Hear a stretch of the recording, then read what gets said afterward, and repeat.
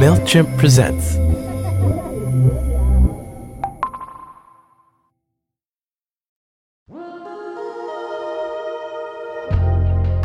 I was literally scared to hold my own child. Like, I didn't know how to do it right. And I remember talking to a friend of mine who is a dad because I was worried about that. And he was like, oh, I don't know how you're going to get there, but 6 months from now, that will not be a concern. Like,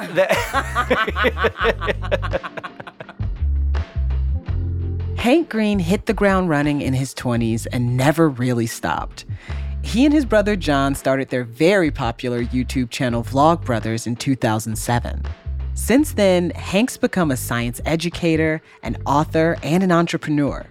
You may have seen him on TikTok acting in his unofficial capacity as the internet's science teacher. I first became a fan after seeing his viral video about, and I'm not kidding, Harry Potter. But over the last several years, I've gotten to know Hank as a friend, and we've shared many conversations about life and art, both publicly and privately. He's one of the most thoughtful people I've ever met, and he's not afraid of the big questions. How big is space? Space, as we can see it, does have a size, and that is a sphere that has a diameter about 93 billion light years. Or the small ones. This is something I need Hank Green's help with. When dogs get into elevators, how do they understand? I've never been a dog, but my guess is that dogs, they're not trying to understand. They're just like, this is the room that when the door opens, I'm in a different place. So, of course, I wanted to talk to him about becoming a dad. Hank now lives in Montana with his wife, Catherine, and their 6-year-old son, Oren. He's a pro parent now. But before Oren was born, let's just say he was much more comfortable holding a beaker than a baby. I'm Ashley C. Ford, and this is Going Through It, a show about important moments in people's lives and how they navigate them. This season, I'm asking how people figure out whether or not to become parents. In this episode, I'm talking to Hank Green about not just becoming a dad, but feeling like one.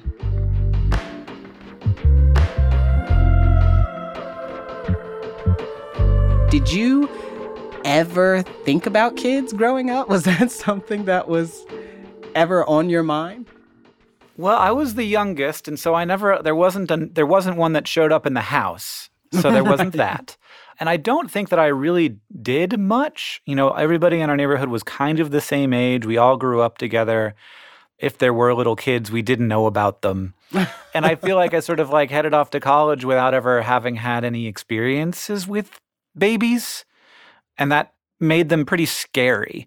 This was the late 90s. And so I did have some friends who intentionally were sort of forming their family unit at that age.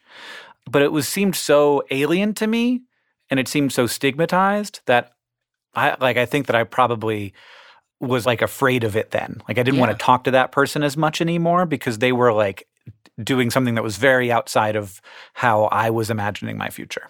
Like I had never held a baby before. Right. Like the first time, like a friend of mine, when I'm like 32 years old, and a friend of mine hands me a baby, I'm like, I give it, take it back. Like this thing seems very weird. Like it does not move predictably when I'm holding it. What about John's kids? Oh man, John will tell you this terrible story that is true. That the first time I met his son, who was his first kid, I held him and I said, quote, "Yep, that's a baby." So, like, I was so alienated from the whole, like, human experience of procreation.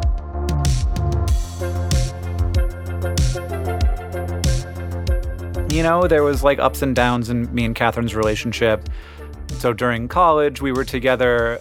We were together after college, but we didn't live together. Like, we lived in different places, different cities for some of that time. And then she moved out to Montana, and it was sort of like, I have to figure out how to live in Montana or end this relationship. And then once like career things started to happen, that was such a baby on its own. That was so much work, and it was so fun, and it was such an interesting project. And I was doing things with my brother, and I was doing things with Catherine, and that was really rewarding. Yeah. And taking up a lot of that energy that I did not think, boy, I need something else to put my energy into right now. Right. Yeah. So with Catherine, how did it get to where you were like, yes, this is the person I want to do life with? What was the moment when you were sure about her and you? There were not a lot of conscious decisions made on that path. Yeah. Because it was just sort of like falling down a hill together. And that's great. That's what you want. I do remember pretty specifically in a moment when the relationship was in a really tough spot, and figuring out that it was something that I cared about a great deal and really, like, I wanted it. And even I wanted the bad parts, and not just like I wanted to get back to the part where it was good again. I wanted to do the hard thing that we had to do to get through it and still be together. So it was like deciding to do that work. And that was a very conscious decision. Like, I remember like sitting in bed and deciding it. Wow. That like I want to fight for this thing to be a thing. And like I did. And then she did and we did. And now it's the year 2023. You know, it all goes so fast. So Hank, can you tell me about the moment you and Catherine decided we are going to do it? We are going to have a kid. It's a yes. It wasn't like that. No? I think that we decided to stop using birth control. Mm-hmm. And see what happens. And see what happens. Mm-hmm. And then like a month or 2 or 3 and then 4 and then 5 went by. And probably month 7, it was like, I think we want a baby. Yeah. And then month 12, it was like, I think we're going to go see a doctor about the fact that we haven't made a baby yet. Right. And then month 13, there was a baby starting to exist. So it was just like the moment we talked about maybe going to see a doctor, she got pregnant. So yeah, it was a gradual process of realizing that it's what we wanted, which is very us, you know? It's very like, well, you know, I don't see what happens. But like there was a decision there to stop taking birth control. And that I think came down to like a lot of different factors. There was the fact, like, I think that we wanted something that we were doing together that was like our thing. But there was also like, I think Catherine wanted to sort of be a part of the story of humanity in that way and like do a thing that every person in her ancestry who gave birth was a part of, and to have that, you know, that specific experience that, you know, is like nothing else, obviously. And the cons were like, I don't like puke and I like sleep a lot. And I was right. I mean, I was right about all that stuff. I was absolutely right. The sleep situation, not great, especially early on, very bad. Even now, not great. I get up naturally at like 10 o'clock in the morning, and I'm not going to live that life for a long time. It is uncomfortable for me. And the thing about puke, Oren, he has a disease called cyclical vomiting syndrome. Oh, no. That means that he pukes a lot. But the weird thing is, like, you know, you just do it. Yeah. You know, like Oren wakes up puking or having already puked, and you just, like, you do it. It's amazing what you can do, honestly. Like, it all becomes very doable when it's your kid. I would love to get your perspective on something. One of the things that comes up a lot, like when I talk to people about, you know, the decisions or the issues that they're using to decide whether or not to become parents, one of the things that comes up a lot is the climate. Like there are people who are like, I'm not having a kid. Like, you know, why? So the sun can burn them up in 50 years, or I'm not having a kid because, you know, there's already too many people on the planet. And I was wondering why you did it, because I'm like, listen, Hank's my science guy, and he knows about climate change. And he had a baby. He created a thing that he loves very much to exist inside of the world. Yes, you know, he did. 70 years from now, whatever that looks like. Yeah, I don't find it convincing. So there you identified the two pieces. One is this kid's going to contribute. So like my biggest thing I can do is not make a baby because that baby's going to like consume resources and that's going to increase climate change. And so if it's about personal responsibility, then I shouldn't make a baby even more than I shouldn't drive to Toronto. And like that to me, it just doesn't, like the math doesn't pencil out because if everybody didn't have a baby, then there wouldn't be people anymore. And I'm not trying to save the earth for just the pandas. I'm also trying to save the earth for like jazz and art and ideas and someone to look at the universe and try and figure out when it started and whether time existed before that. Like, people are not the whole point. Like, obviously, like an Earth with a bunch of elephants is better than an Earth without a bunch of elephants, and an Earth with a bunch of microbes is better than just rocks. Like, I don't know why that is the case, but like that's how I feel. But I think that an Earth with a bunch of people is better than an Earth without a bunch of people. I think that we're really freaking cool, and I kind of want to get to the bottom of that, and I don't really know how to. Because it's all philosophy, and I'm sure lots of people have had lots of smart thoughts about it already. But I'm not just here for Earth. I'm also here for people. You know, and in terms of I'm going to predict the future and imagine that the world is going to be a catastrophe, and I don't want to bring a person into that. I just I don't think that like having a kid is about fear. I think it's about hope, and I think that like no one has ever been any good at predicting the future. You know, we're better now than ever. And like, so we can tell that the Earth is going to be warmer if nothing changes. We know that that's going to have a lot of implications. But even more specifically, I think that just like every other big problem, it is more about how it will affect people unjustly than how it will affect people in total. And I think that there should be people thinking about that and solving those problems. And you can't do that without people. We'll be right back.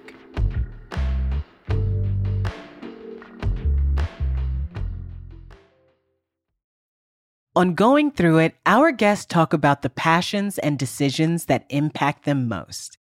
You can find similar stories on MailChimp's Bloom Season, a digital resource offering actionable insights for small business success.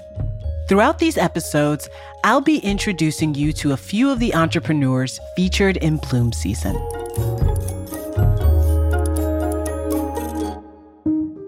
It became very clear that this is a very widespread and shared desire in the community and that someone needed to solve it. I was kind of waiting on somebody else to solve it my whole life and no one had. So I figured, might as well be me.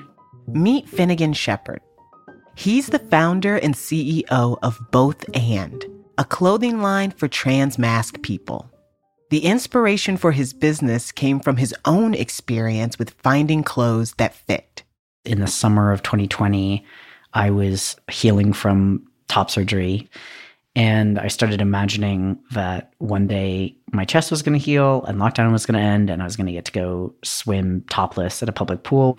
But then swim trunks had never fit me. So, I figured, let me just Google trans men swimwear and find some swim trunks that will fit me. And when I did Google it, what I wanted didn't exist. This led Finn to fill that gap for himself and other members of his community. He started with deconstructing, then reconstructing the basic tee. The first prototype we worked on was this kind of Frankenstein t-shirt where I literally cut apart and pinned together 3 different shirts. And the way I describe it is my torso is the length of a cis male small t-shirt. My shoulders are the width of a cis male medium t-shirt. And my hips are the width of a cis male large t-shirt. So I had these elements from different t-shirts that worked, but no shirt that worked holistically. And so the first challenge was to make that kind of the most euphoric fit possible and to create the silhouette that our community wants. As a kid, Finn received a lot of affirmation around identity and fashion, like when his mom didn't force him to wear a dress to his aunt's wedding. I think it's so easy as we grow up to be like, they're 3, they don't know what they want. Like, put them in the dress. Like, they're just complaining. They're a tomboy. Make them wear the dress. It's your sister's wedding. It means so much to her. The child will get over it. And my mom could just see that I couldn't do it. Finn is now advocating for other folks and affirming his customers through his clothing line. One of the most rewarding moments in my work is when I get to experience somebody putting on our clothing for the first time and they're like, wait, what? You can put on a pair of jeans that actually feel this way and look this way, and I can feel this good in them, and I'm looking in the mirror and I'm seeing myself reflected back at me. I mean, it's such a magical moment to be a part of. Learn more about Finnegan Shepherd and other entrepreneurs at MailChimp.com/Bloom Season. And now, back to the episode.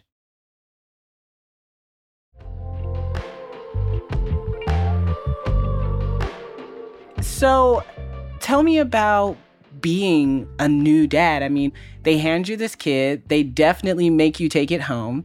You take it to your house. And now this is their house too. And you're a dad. What's going on there inside? Yeah, I mean, there is a very weird, otherworldly part of being like, I got a roommate and he is weird. But yeah, I mean, I felt a pretty good bond immediately where it was like, I saw him with Catherine and that triggered something in me that was like, this is my family. But there was still a fair bit of alienation between me and the baby for a while where it was a little bit, you're a task. Yeah. More than a human until the laughing and smiling started. And then it was some kind of dad thing kicked in where it was more this is my child. Yeah. And I think that happens at different times for different people, but I was lucky to get some people who said to me, don't feel bad if you don't feel a lot, kind of thing. If your body doesn't know what to do with this, if your mind doesn't know what to do with this, that's okay. Right. That makes so much sense. So, as your mind starts to know what to do with this, when did you get to a point where you felt like you were really good at parenting? Yeah, I mean, I was literally scared to hold my own child. I didn't know how to do it right. And I remember talking to a friend of mine who is a dad because I was worried about that. And he was like, oh, I don't know how you're going to get there, but 6 months from now, that will not be a concern. Which is, it's Oren is learning how to ice skate right now. And a very dad thing that I say to him when he's having a hard time with it is the only thing that matters is time on the ice. You'll get better if you spend more time on the ice. You won't get better if you don't spend more time on the ice. It's just time on the ice, bud. I mean, the number of times I've said time on the ice, send me to dad jail. But that's the case with parenting. It's really about time. It's really about spending the time picking the kid up, holding the kid, wrestling with the kid, learning about the kid, spending time watching YouTube videos with the kid. All of it, it's just time on the ice. So you're clearly a pro now. You spend all that time on the ice. So when are the moments when you feel most like a dad? I think that because, the experience to some extent has been falling down the hill, sort of doing what feels natural and not really thinking about that in the context of what I had formerly had in my mind as the picture of being a dad. Right. That when I'm doing stuff with Oren, I don't necessarily feel super dad-like. And the first time I really looked at myself and I was like, oh, wow, what a dad.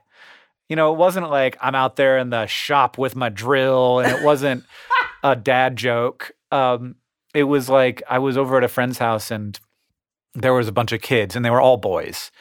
And the adults were all inside and the kids had some issue. And I went out and I was solving the issue with all of the kids. Everybody else stayed inside. They were hanging out, drinking wine, making dinner.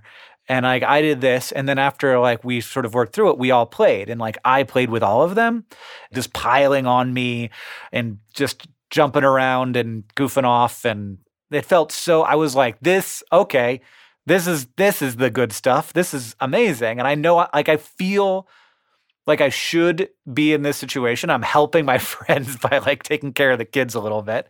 And I also feel like I'm good at it. You know, I feel like I'm good at this and I'm having a good time doing it. And it's a service to like everybody all at once, to me, to them, and to my friends all at once. I love that. That's a role I play a lot with friend gatherings with the kids. Not just because in a lot of cases I love my friends, but their kids are cooler. In a lot of cases, they just are. Their interests are more interesting.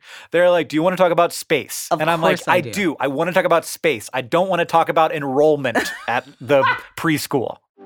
Hank, thank you so much for your time, for answering these questions. Oh, thanks so much. I appreciate you outsourcing your decision-making onto the whole world with a podcast. It's important. I'm going to take a poll at the end. That'll be great. And however let people everybody vote, else decide. It's the only way it's going to get done. And we're waiting for me to make a decision. No way. Never going to happen. happen. Gotta fall down the hill. Yeah. The Hank Green method. Yeah.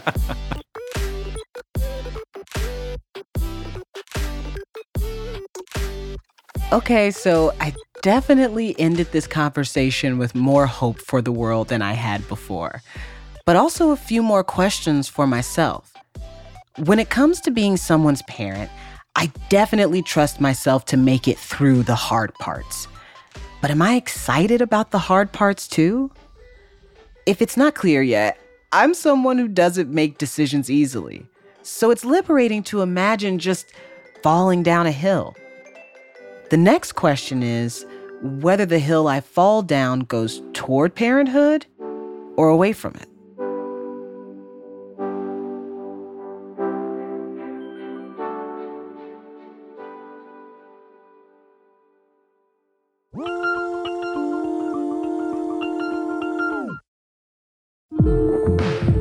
Going Through It is a production of Pineapple Street Studios and MailChimp. Our producer is Emerald O'Brien.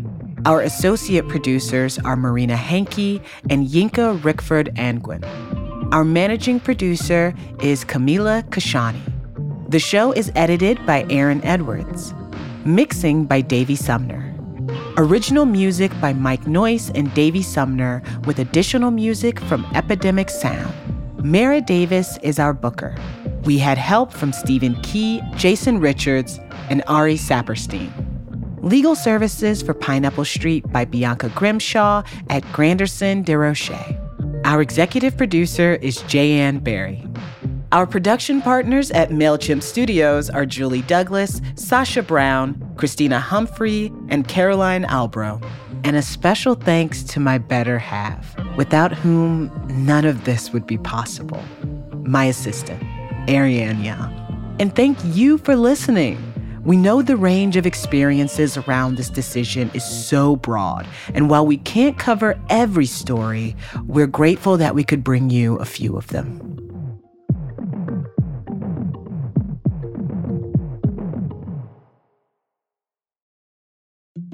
Some things leave you guessing, like which orange came first, the color or the fruit? Or if you're waiting for the waiter, aren't you the waiter? And why do feet smell, yet noses run? But you know what doesn't leave you guessing? MailChimp. While some platforms only tell you how your emails are performing, MailChimp analyzes data from billions of emails to offer up personalized recommendations for how to improve things, like subject lines, audience targeting, and more. Guess less and sell more with the #1 email marketing and automation brand, Intuit MailChimp. Get started today at MailChimp.com. Based on competitor brands' publicly available data on worldwide numbers of customers in 2021 and 2022.